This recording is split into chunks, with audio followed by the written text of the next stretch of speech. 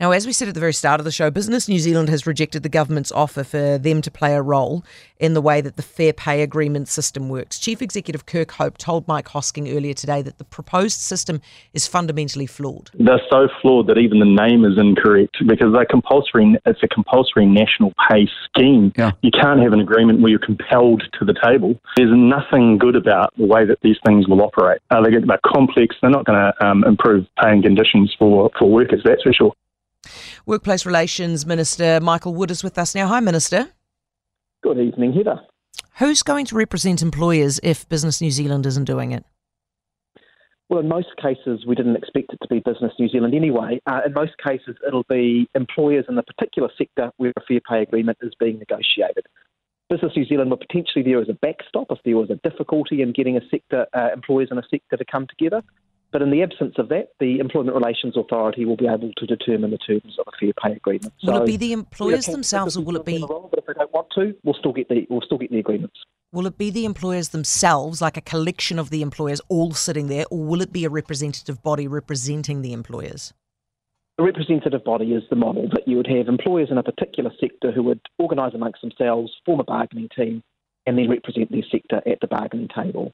How many of them have signed up to be default? How many of them have signed up to be default partners? No, well, they don't need to be defaults. They form a bargaining unit themselves. So if a fair pay agreement gets initiated for, let's just say, for example, the hospitality sector, employers in that sector, maybe through their existing industry bodies, would become the bargaining unit. The default option was only if that didn't happen, if there wasn't an obvious grouping of employers. And we don't really expect that to happen very often. In most cases, we expect that employers in a sector will be motivated to and will want to form their own bargaining unit to be at the table and to negotiate these agreements. So this doesn't change too much. They can decline that offer, can't they? They could decline that offer, but then they would be giving up the ability to be able to bargain themselves, and we think most of them will want to. And if they do give up, just so explain this to me. So if they did, the reason that Business New Zealand, part of the reason that they've done this is because there are legal obligations on them that they think are too risky, which might be exactly the same for any one of these representative bodies who might go, actually, this is way too risky, we're not going to do it. If they say no, who do you put in the hot seat to represent them?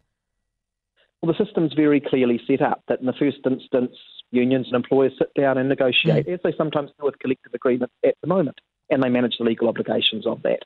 If for some reason that is not able to happen, that's where the backstops come in. If that's not able to happen, then the Employment Relations Authority will hear views from the party and they will determine the agreement. So they'll do it without any representation? Well, that's right. So the option is there for employers who want to be there at the table to be represented, and we think that's what the system is based around. That'll happen most of the time. But if for some reason it doesn't happen, then there is a backstop to make sure that an agreement does get settled. Okay. Now, Business New Zealand, it sounds to me like what's gone on here is they have tried to help you guys out behind the scenes in a friendly way so that you can iron out all these wrinkles, and they've only gone nuclear because you're not listening to them. Is that fair? I don't think that's an accurate characterisation, Heather. What I'd say is that actually we've been working together quite collaboratively over a long period of time. Business New Zealand have never agreed with fair pay agreements in the form that we've set them up, and we've accepted that they have the right to have a different view. But nonetheless, we've continued to consult and engage to try and develop a system that's as workable as possible. They have confirmed today that they don't agree with the policy fundamentally. They never have. It's okay. We live in a democracy and we still try and work together on these things. Minister, would you accept that them pulling their support really dents the credibility of the FPAs? Well, you can't pull your support if you never supported it in the first case. That's not, Minister, that's not fair. They tried very hard to work with you. We've been watching this thing. It's been public, right? So they've tried to work constructively with you, and they have now decided they can't anymore. Does that dent the credibility of it? No, not at all. Now, let's just be very clear about this, Heather, that from the very beginning of this process, Business New Zealand haven't supported fair pay agreements in the way that we have set them up. That's okay. We've continued to work and consult and work through issues with them, and we will continue to do that. I've met with Business New Zealand as recently as this morning. So we'll continue to work through these things, even where there are different views. That's a mature approach to these sorts of policy issues. But let's be very clear about this.